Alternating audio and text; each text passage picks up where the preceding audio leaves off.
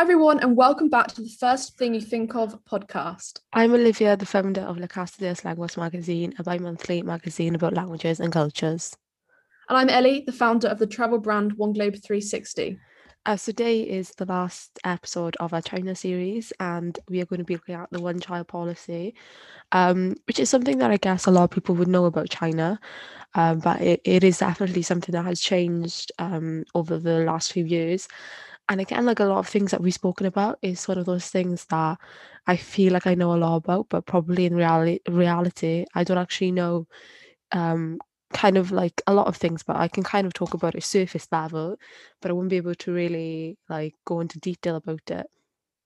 Yeah, I'm the same. I know parts about the history of the one-child policy, and I remember doing a case study at school in geography. But again, my knowledge is probably surface level, and I know there's been some recent news in terms of a change in the policy. So I think that'll be quite interesting to discuss. But should I go and start by giving sort of a bit of background information to the one-child policy? So the one-child policy was introduced by Chinese leader Deng Xiaoping in 1979 in response to China's rapidly growing population, which was estimated at 970 million at that time.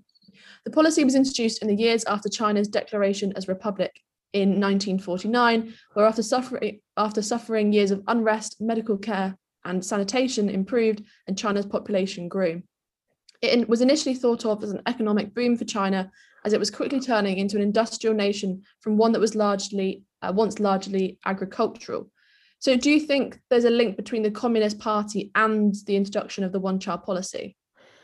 Well, it does, kind of seem like it because, it says that it introduced in the years after the declaration as a republic. So it would be interesting to kind of think of would it have been implemented Mm-hmm. if they didn't come to power? Because the thing is that of course like China had an increase in population and that was a big problem.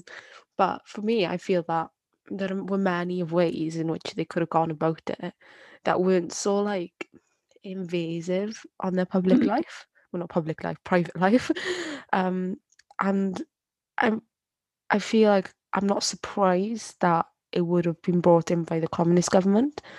Mm-hmm. Um, and I would be surprised if it was like any kind of like other government, like I don't like to say it, but like, Western governments, like our government, like think like France, Spain, Canada, US, whatever. Yeah. But when it comes, if you tell me it was a communist government, then it's kind of like, oh, I would think, oh, that makes sense. I don't know if it has anything directly to do with them, but it surprises me less if you were to tell me that a Mm-hmm. communist government would have brought it in. Yeah, I think I agree. It surprises me less as well. I think it would surprise me a lot more if, like you said, if it was a government like in the UK or in the US, or that would surprise me. But I think from what we've learned about the Communist Party so far and the way it's structured and the sort of the ideologies and perspectives that they have, that's why I think potentially it doesn't surprise us, because we know now about the Communist Party in China and yeah, the policies they've introduced in the past. So it kind of aligns somewhat with what we've learned about. So I think that's potentially why it doesn't surprise us. But I mean, there's lots more background information. So I'll keep going through this. So by the 1950s, population growth started to overtake the available food supply, leading to the government starting to promote birth control. Following Mao Zedong's Great Leap Forward in 1958, which was a plan set out to greatly modernize China's economy, there was a famine that had catastrophic effects, ultimately leading to the deaths of tens of millions of Chinese people. After the famine, the government still promoted family planning, in particular, though, postponing having children and the use of birth control, although this was temporarily halted in the wake of the upheaval as a result of the Cultural Revolution in 1966. However, the late 1960s saw the government putting extra effort into their family planning campaigns. In the mid 1970s, the Chinese government introduced the family planning slogan, which read, late, long, and few. This encouraged marrying later in life, having children further apart, and ultimately having fewer children. Most urban families were encouraged to have 2 children, while it was 3 for rural ones. Do you think they were justified in taking such actions? And should governments get involved in these types of matters? That kind of like touches on what I started saying. It's like obviously there must be other things that you can do. I can't think off the top of my head, of course. But I feel like with these types of personal matters, I don't think it should be any kind of enforced policies, but rather it should be advice. And I'm sure the government gives us advice on a lot of things, or, maybe they do adverts. I'm thinking, like, with the coronavirus vaccines, like Mhm. if I turn on my TV now and I go on BBC, sometimes they will have adverts, kind of guilt tripping me to do it. Showing people with their family and why they should have it. But, the government themselves, they know, oh, I'm not going to force them because then, it can come back on me. And I think that's kind of like the same thing here is that I would think that it would be better to advise, kind of like do ad campaigns and Mhm. maybe what show what could happen to China if they didn't kind of try to bring down their population rather than Mhm. take something that's so extreme and so invasive on a private life. Yeah. um yeah, I don't think I was going to say I don't think it is the place of governments to get involved in these matters, and it's not. But obviously, when it comes to the economy of a country and how a country is going forward, then that is a matter for the government. I think it's a matter for the government to plan out and see where it will go and, try to, if it's a problem, try to curve that. But, I think there's a line, and this line is, it really goes into people's private lives and their personal lives. Mhm. I really agree with what you've said. I think education and just informing people of the effects that the current population growth was going to have on China. And I think that might have been a better way to approach it in terms of just educating people, informing people of the reality of the situation if the growth continued at the rate it was, rather than implementing a forced policy. Like you said, it's very invasive on personal life. Make forcing someone to make a decision on how many children they have is a very like personal matter, isn't it? And should governments get involved? I mean, to an extent, yes, but in the right way. In like I said, in education, in educating or even just maybe through social media, it draws back to I think educating and not enforcing policies which are involved in personal matters, like you said. So I think to an extent they were right to take action, but I think the action was wrong, if that makes sense. It could Yeah, have been yeah, done, definitely. could have been done in a better way and a less invasive way. Um, so yeah, that's what I'd say about that. So got a bit more about it now, and maybe, well, I was going to say maybe we change our opinion, but I think it will just, kind of back up our opinion, really. So, if a child was born during the one child policy, it was mandatory to apply for a family planning service certificate. As the Communist Party had a wide reach and a large influence over many parts of society, they were able to enforce the policy through a neighbour watch like structure, encouraging neighbours to spy on each other and report any suspicious behaviour to receive a monetary reward. This, in turn, motivated many people to take part. And I guess that would work for them, isn't it? You spy on your neighbours, you tell us information, we will give you money. I'm sure that would be an incentive for most people. And you got to think as well, the people who were a lot less off, maybe they wouldn't want to spy, but they needed the money. Yeah. Um, and that is quite deceitful, isn't it? Mhm. And like, despite the possible monetary advantages, do you think that it is morally wrong to spy on others and report their gosh, suspicious behavior? But can you understand why someone would do this? Like I said, difficult situations. Yeah. I do definitely think it is morally wrong to spy on others and report this so-called suspicious behavior. Um, yeah, I do think it is morally wrong. Can I understand why some would do this? Definitely. If, like you mentioned, if they find themselves in a difficult financial position, then you know, the possibility of earning more money is something that I can understand people would do if they find themselves in, in financial hardship. I'm sure they well, I can't speak for every person in that situation, but I'm sure they'd probably feel quite guilty somewhat if they had to report their neighbour, for example, for this sort of idea of suspicious behaviour, or if they had more than one child, for example. But I think given that idea of financial hardship, it probably would overcome the guilt and they'd still do it anyway.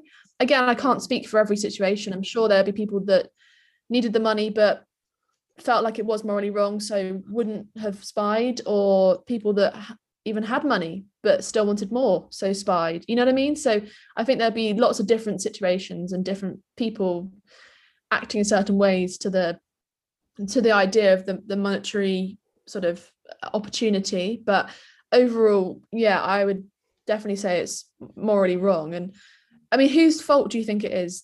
Those who spy on others and report it, keeping that cycle going, or the government for encouraging it and putting people in that position to start with? Well, it's like, first of all, I think the government shouldn't put people in that position, knowing that there are, probably people who will go for it just because, they really need it. Because, maybe as we said, they're not financially well off, and, it's too enticing for them.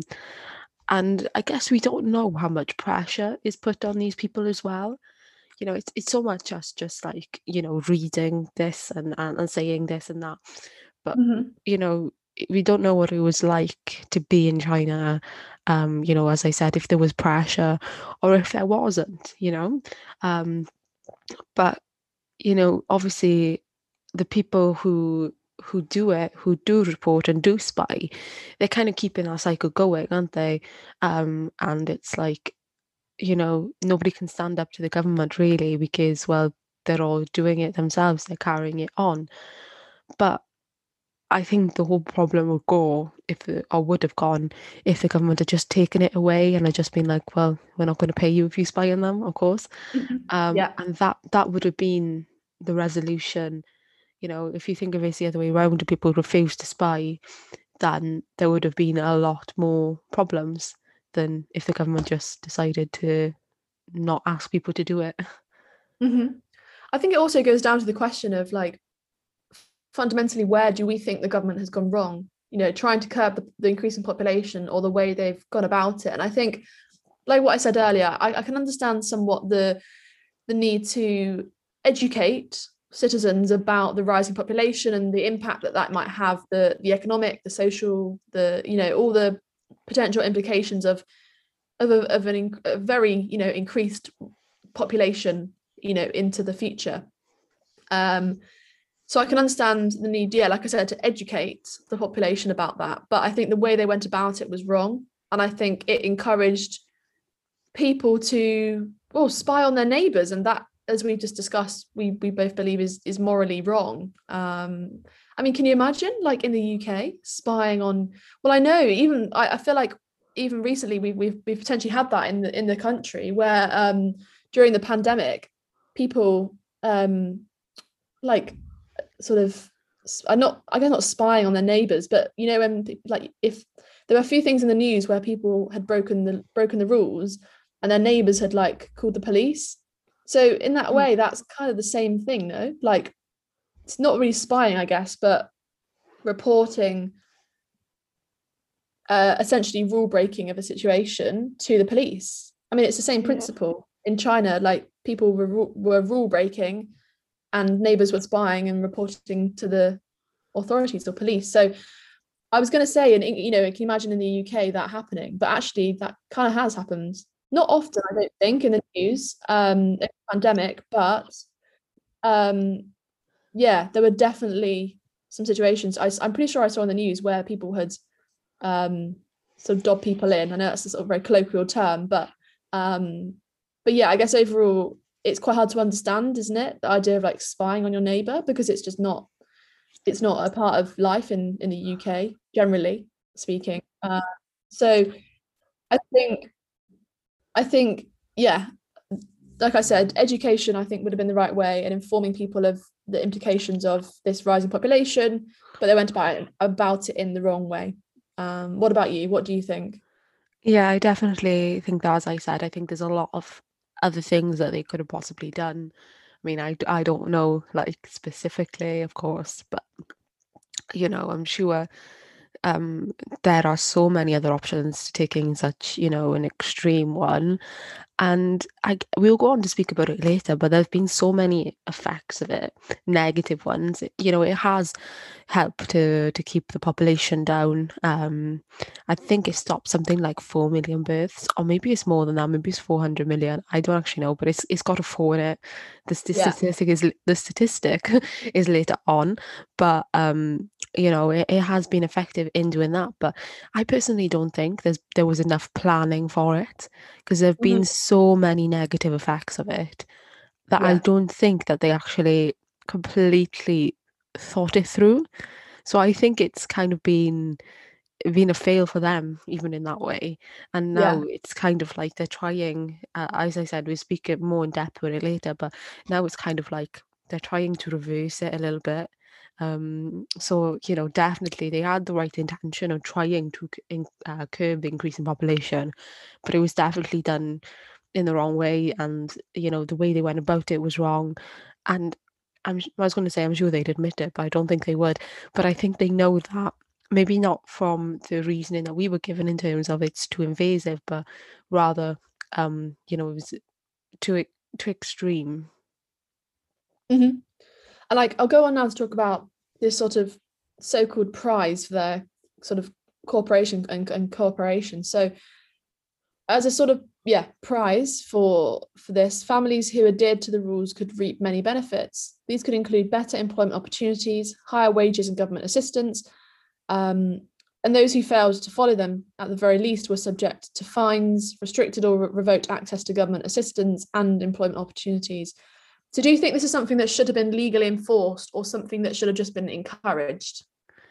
Yeah, again, we've got that thing there, haven't it? It's like, you do what I say and we'll give you a reward. Um, which again, I, I don't think, I don't think is right, as a because it's kind of like, um, especially when it comes to things like fines, restricted access to government assistance and employment opportunities. It's the employment opportunity part that gets me, and of course the government assistance. But I mean, if you don't have a job, how are they supposed to get income? Mm-hmm. It's kind Yeah. of like, oh, we'll take your whole life away, but we're not going to say we're taking your life away. We're just going to take away the things that give you, a sustainable life. Mm-hmm. um, Yeah. so it's kind of like it's making it almost impossible to live without actually following their rules. It's almost like a vicious cycle, isn't it? In terms of they don't adhere to the rules, and then it affects their life in other ways, in terms of you know their jobs, their income. You know, needing if they need government assistance, then that might not. Well, like you said there, like it affects that as well. So it's definitely having an added impact on people's lives. Not just It's not just linked to potentially a family wanting more children. Like, the implications of their decisions can impact their whole livelihood, in a quite a big way. Fines, restricted or revoked access to government assistance, maybe fewer employment opportunities, like their opportunities within jobs were negatively impacted. So definitely like a cyclical sort of impact on their livelihoods, which I'm sure was really difficult. And I mean, I guess it then draws down to the question again, like, should a government have a right to legally enforce such restrictions on people's lives? I was just thinking, like, how can they? Like, you know, I'm not too sure, but is this a human rights breach in any way? I'm not too sure, but I would be surprised if, you know, unless there's a loophole or something. But I don't understand how it's legal to Mhm. be, so involved in someone's life like that and their life decisions. as I said, I don't know if it's like a loophole, like they can say something like, well, it's in the interest of the country because, if we didn't do this, then this is what would happen to the country. And maybe they Mhm. could say, this would be so much worse anyway. But yeah, I mean, there must be a loophole or something because I don't understand how it's kind of like legally possible. Yeah. So yeah, some more information on locational differences with regards to this policy. So how the policy was implemented was also dependent on location, with the biggest difference found between the urban and rural areas. The majority of workers in the urban areas worked for places that were affiliated with the government, meaning that they placed pressure on them to report anything that they considered to be suspicious behaviour. However, families living in rural areas of China would have the village's family planning official or cluster leader who would have the job of tracking all of the families living in their designated area. According to an article written by Harvard researchers, these planning officials would keep records of every woman in the area who would be of childbearing age, even including data on their menstrual cycles. So, what do you think about the different ways in which it was enforced, particularly those under the influence of the government?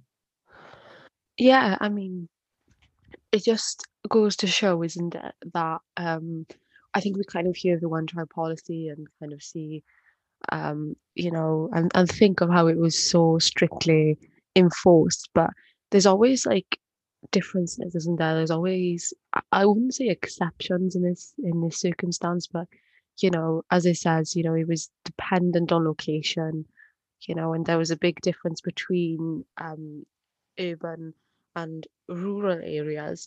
And that's probably not something that we would know unless we looked it Mhm. up or we were educated on it. But I think that's also important because, it's important not to generalize. But the thing is, isn't it, as it says, urban areas worked for places that were affiliated with the government.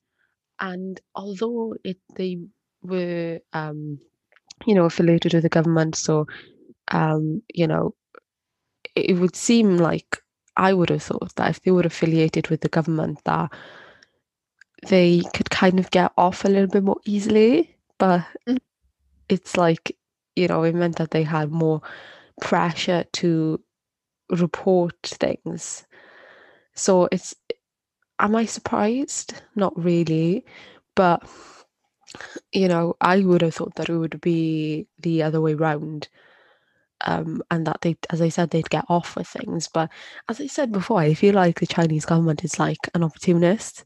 If Mhm. they see an opportunity, they're just going to take it to their advantage. And I think it's definitely clear here through their relationship with the urban and the rural areas and how they go about that. But what's also really scary is, and I'm sure you think the same, how can it be justified in any way to have such personal information and for that to be monitored by Yeah. people? Just thinking of Yeah. like, the government knowing those type of things about me, I think I'd move countries. Yeah. It's so invasive on just personal information. Can you imagine? I know we try not to compare to the UK, as much as, I'm sure I have done in past episodes. I've compared a lot, but can you imagine that being like our reality? Like there'd be outrage, right? There would be complete outrage. It just wouldn't be possible for the government to have that sort of information because people wouldn't give it. So I think the fact that it is enforced in China it's quite shocking, isn't it? To sort of understand the extent to which such personal information is being recorded and monitored. Um, so I think it's the way it's enforced and the influence of the government. Like I think it's quite reading this information about the differences within the sort of the urban and rural areas has really highlighted to me the severity of this policy. Like the extent to which people are being monitored or pressures being placed in the workplace or women's their menstrual cycle data is being monitored. I think that really hit hard to me in terms of the extent to the policy, and the differences between the urban and rural areas. There are differences, but fundamentally they are both being, whether you live in an urban or a rural area, you're being monitored, you've got data kept about you, you're under watchful eye of people around you. So yeah, I think it's just really shocking, to understand, I guess, a bit deeper what the policy really meant for Chinese people. And do you think there's any way at all that it can be justified in terms of like the personal information and the monitoring of people? No, again, I would have thought that that would be another human rights breach. I should really read my human rights so I know I know, what I should be for and like what's allowed, you know. But I would have thought again, like, how would that legally be allowed? But China are facing human rights breaches. I know they are now. I don't think it's related to this, but they are Yeah. anyway. So I wouldn't be surprised if this would also, come under that and be one of them. Because I would also not be surprised if it is one and nothing has been done about it. That's not like a dig at, anyone who's in charge of human rights, but you know, I'm not too sure how they go about it when they Mhm. think that it's been breached. I'm not Yeah. too clear on what happens. But as I say, I know that they're under human rights breaches. They're being accused of that. So I wouldn't be surprised if this was one of them. But yeah, there's Mhm. got to be some sort of legality. But as I said, maybe there's a loophole. But no, I don't think it can be justified. I think it really is taking it to the extreme. As I said, I do think, the problem, the motivation, it was a serious problem and it did need, government assistance, but to a particular extent. And I really don't think that this was it because, the more that we go on and the more kind of information we say about this, the more kind of extreme it's getting. Yeah. More shocking, right? Like Yeah. we can both agree that some sort of government assistance or interference through education may have been required because obviously I can understand the implications of a growing population to the extent that it was and it is in China. I think we can both understand that having such a big population can cause issues in a country in terms of how is there enough resources for everyone? Can everyone have a roof over their head? Is there enough houses? Is there enough food, etc.? I can understand the implications with that, but I think the way in which it's been done is just very morally wrong. And definitely, like you said, there are 100% some human rights situations here. I don't really know the term to violations, I guess you could say the term, and whether things are being done within this one child policy situation. I mean, potentially. I mean, again, I need to educate myself so much more about human rights and the UN and the responsibility of the UN and their role or what they could do within the situation in China. But I think, yeah, overall, it's really shocking, right, to realize the extent to which people are being monitored and yeah, even their neighbors spying on them. Like I didn't realize it was to this extent. So I've definitely been educated on this today. So do you want to just give a bit more information about when the policy was first introduced? Yeah, so when the policy was first introduced, it was obligatory for Han Chinese, which are an ethnic majority, to only be able to have one child. And the policy was relaxed in the 1980s, permitting them to have two children if both of the parents didn't have siblings. However, there were also exceptions to those living in rural China and ethnic minorities that only had a small population. I mean, did you know about these exceptions? I mean, I didn't. Personally, I didn't know about the Yeah. rural one. I'm not too sure if No. I knew about the two child and be able to have that. But does it change your view of it at all?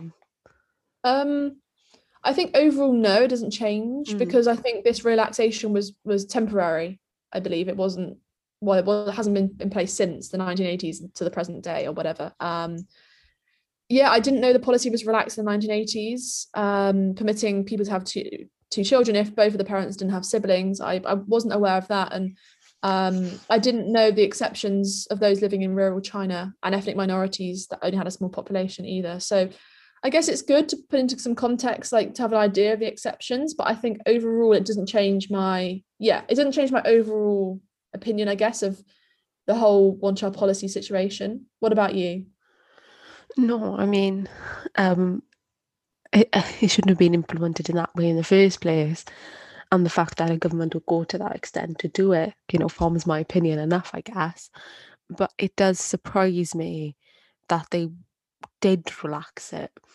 And I was gonna say, like, maybe it meant that it wasn't that strict anyway, but I mean, I'm pretty sure that it was. Um, Mhm. but I wonder why. I don't, did they say why they relaxed it? No. But maybe because it's ethnic minorities, I would think maybe that they would be affected a little bit more, possibly. Um, Yeah. and that is why, oh yeah, because they said that they only had a small population. Um, so at least they're being nice in some way, I guess. At least they were Mhm. thinking ahead in some way. That's the only good thing I can say about it. Yeah. Um, it was a good thing for that reason, and I am surprised that, they took that into account, I guess. Yeah, I think definitely the Chinese government have always sort of planned ahead, haven't they? Like, well, obviously they were planning ahead with the decision to do the one child policy because they were thinking ahead to the population size, and it's clear with the ethnic minorities that only had a small population, they were thinking about that, planning ahead as well, making sure, I guess, that population grew. Um, but yeah, I mean, there's more information that I'll go into in terms of like another amendment to the policy. So towards the end of 2013, the policy was amended to allow couples to have a second child if either of their parents were an only child, instead of both parents having to be an only child. Although this didn't have a great effect on the population, with it being estimated that just 80,000 couples applied to have a second child in a year following the change out of the 11 million that were eligible, according to China's government-run National Health and Family run the National Health and Family Planning Commission. Some guess that many Chinese people chose against having a second child due to the fact that the majority of those eligible lived in cities where the cost of living is higher than in other areas. So do you think the generations who would be eligible to have a second child could also be used to being in an only child family, and this would affect their decision, i.e. having one child would become the norm regardless of these policies in place? Yeah, you've got to think if like lots of Chinese people have been brought up being an only child, would they choose to have more than one child? Because I guess it would kind of be the norm for them, wouldn't it, to be an only Yeah. child? Mm-hmm. You got to think of like what like effect does it have psychologically in that sense?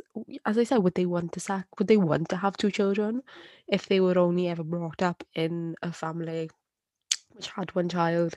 They were an only child, and like all of their friends were only children. Like, Mm-hmm. it's not the norm, is it? I wonder like what effect that has. I think it's got a psychological effect, hasn't it? In terms of if the parents themselves have grown up as only child, for example, and their friends and people around them is only been like a one child family, I guess psychologically, when they then have the possibility to have another child, that could be, yeah, just like I guess psychologically for them to try and be get used to a situation where they haven't just got one child, they've got two. Do you know what I'm trying to say? It's just so different to what they're used to, so maybe that might affect their sort of decision, regardless of like the policies. Maybe that would just affect how they sort of perceive the policy and their personal decision to have another child or not. Just because of how they've lived their lives so far, in terms of as a family only having had one child, or the parents themselves only being one, the only child.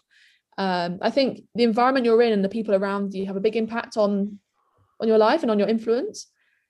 So maybe that's why not as many took up. 80,000 couples applied to have a second child in the year following the change out of 11 million that were eligible. I mean, that's a very, very small percentage that have actually taken up that opportunity. What do Yeah. you think about all of that? Yeah, like I'm not really, well, I guess at first I was surprised because I thought that more would take up the opportunity. But I guess it just goes back to what I said, and I'd use that as reasoning for it. It's just not the norm. And I think if you wanted to make it the norm, then more would have to be done than rather just to make it available, to make it a Mhm. choice. Yeah, definitely. I think education again, right? Like if you're going to change a policy to allow, after so many years, to allow someone to have another child, you have to, well, I think give some more assistance rather than just changing the policy, because like we've just talked about, it became the norm just to have one child. So now that there's an opportunity to have two, maybe some education about, or maybe some financial assistance, or reassurance that, you know, that if you have a second child, that you'll be able to, as a family, have sufficient income. There'll be schools in the area that your child can go to, your second child can go to, just things like that, right? To reassure families that they can still provide for their family with two children rather than one, I think. And that Yeah.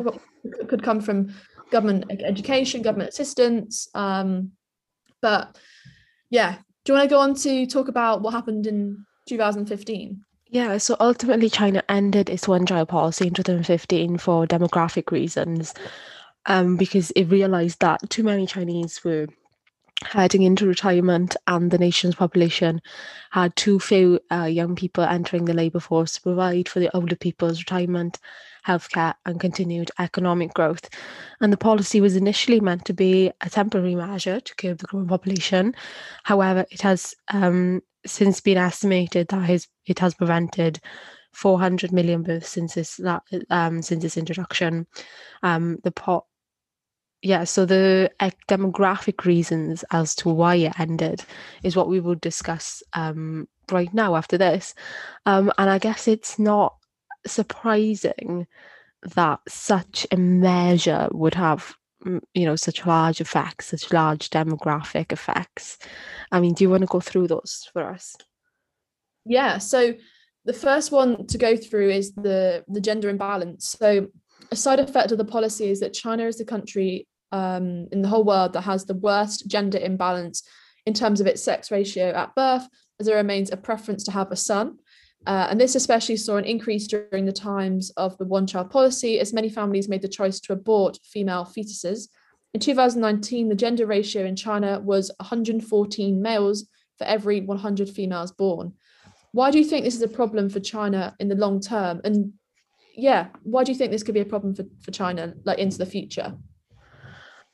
Well, obviously, like when it comes, it's gonna like make the popul. I don't want to say too small because I don't think it'd even be too small. Like, I don't think that's the problem. But right now, but in terms of like the younger generations, like you'd have a big older generation, but a smaller younger generation, and then that's going to have a further effect on the the future generations to come, because obviously, like, getting with someone and having children, if there's there's less females for every male, then it's a bit of a problem, isn't it?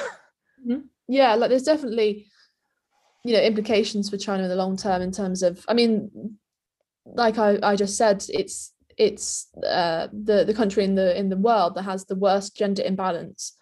So that's definitely going to have an impact in the long term, more so than any country around the world.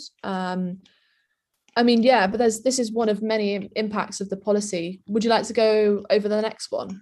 Yeah, so between 1965 and 1979, China's birth rate fell from 64 to 2.7. I'm guessing that would be, I wouldn't say billion, but I don't think that would make sense. But I don't know if that's percentage, but that number, according to the World Bank, meaning that the one-child policy has generally been successful. But the fertility rate declined through the 1990s until it dropped to 1.7 in 2018. And this means that women generally give birth to 1.7 children, which is a bit weird, which in turn means that China now has an older population who rely on their children to support them when they're older and retired. In 2020, approximately 17.4% of China's population is estimated to be over 60, and this is expected to rise to nearly 35% in 2050. And many families have also cited concerns over the 4-to-1 family structure. So that would be consisting of 4 older adults, which are grandparents of both sides, and then 2 parents, and then only 1 child. And this puts a strain on old age support. Um, and if is the pressure of having the much smaller younger generation look after the larger older generation something you had thought about before? It's not something that I thought about, but it's something I feel like that is so clear. And what do you think the effects of this could be on the younger generation? Well, it takes me back to my case study I did at school actually, and I sort of feel like it's taking me back to going through this, and I think the obvious side effect, given there's a increased demand and pressure on the younger generation to look after the older generation, is that I don't think I think it'd have a negative effect on China's productivity, for example, because if the younger generation are having to spend more time looking after their parents or their grandparents, they're going to have less time being able to work, less time being able to socialize, less time, to be able to do as much in their day as they would do if they didn't have to look after their older generations, if that makes sense. So I think it would also cause a lot of strain. I think mental health as well, something to talk about here in terms of a lot of pressure on younger people to have so many responsibilities. So I think, again, it links to, I guess, this next question, how damaging do you think this could be to Chinese society? I think quite damaging. I think it caused a significant change in the structure of the country in terms of, like I said, people being able to work as many hours as they might if they didn't have to look after the older generation, or pressure on mental health and just stress, increased anxieties and stress in everyday life. What about you? How damaging do you think this could be to Chinese society? Yeah, well, if you think about it, the next point that we're going to look at is shrinking workforce. And if you're putting a lot of pressure on younger generations to look after a much bigger generation, older generation, then that, I'm sure, will put even more of a strain on the workforce, because there'd be more of a strain on the younger generation, which is literally consisting of one person. And I'm sure that would have an effect on their work. Like maybe they'd have to take more time off work, for example. So I feel like a lot of these kind of, effects, they all intertwine with one another, which I think would only make it worse, only exacerbate it.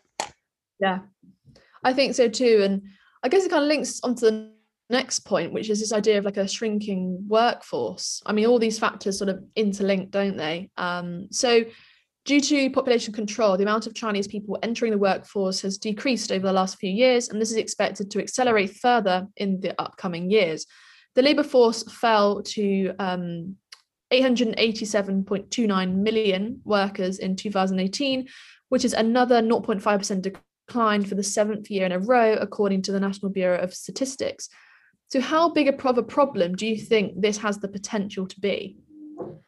Yeah, I think that has quite a potential to be a really big problem, because obviously, well, China's quite known for its economy, so I guess it's quite surprising that this would be, a problem that they would be facing, I guess, in that sense. But, obviously, if you have a smaller workforce, it is going to affect you um, economically, isn't it? And Mm-hmm. that's obviously, going to be quite a big problem for China, especially one which, I'm not too sure on the statistics or whatever, but I'm sure it would be up there with one of the most powerful economies in the world. And Yeah. I'm sure that they'd want to maintain that and continue to be known as that. So I guess for the government as well, they probably would have that sense of pride Mm-hmm. economically, and that could Yeah. be a potential effect for them. I mean, they're also one of the BRICS countries as well. So, do you think, with it being one of the BRICS countries and having a potential small, well, we know it's not potential, we know this is happening, they're having a smaller workforce. Do you think this could impact it being a BRICS country? Do you think it could fall below other BRICS countries in terms of like its economy? Yeah, I do think it could, whether it will have too much of an impact in terms of that it would no longer be counted as one of those countries, as being, you know, one of the five most influential ones. I'm not too sure if it would have that much of an effect. I'm not too sure why I'm not too sure why oh god. I'm not too sure why I think that. Um Maybe there's like other parts of the Chinese economy that are very influential and will sustain it to some extent. I'm not too sure, but um, I do think that it would have, quite a big effect on its economy, because it's a problem that's wide reaching. It's not just affecting people in, urban areas, or just affecting people in rural areas. It's, Mhm. it affects the whole of China, I guess, because this policy was implemented in the whole of China, yes, in different ways, I guess. But it's quite wide reaching. It's a general policy for the whole country. So I do think, an effect on its economy, yes, maybe would drag it down from the other BRICS countries, but Mhm. I guess that would just depend on, how the whole of the economy of China works. What other things are there to sustain it? Yeah, Which obviously I'm not too sure about, but I would say that it would have quite a substantial impact. The yeah. complete extent of that, I'm not too sure, but yes, an impact, I would say.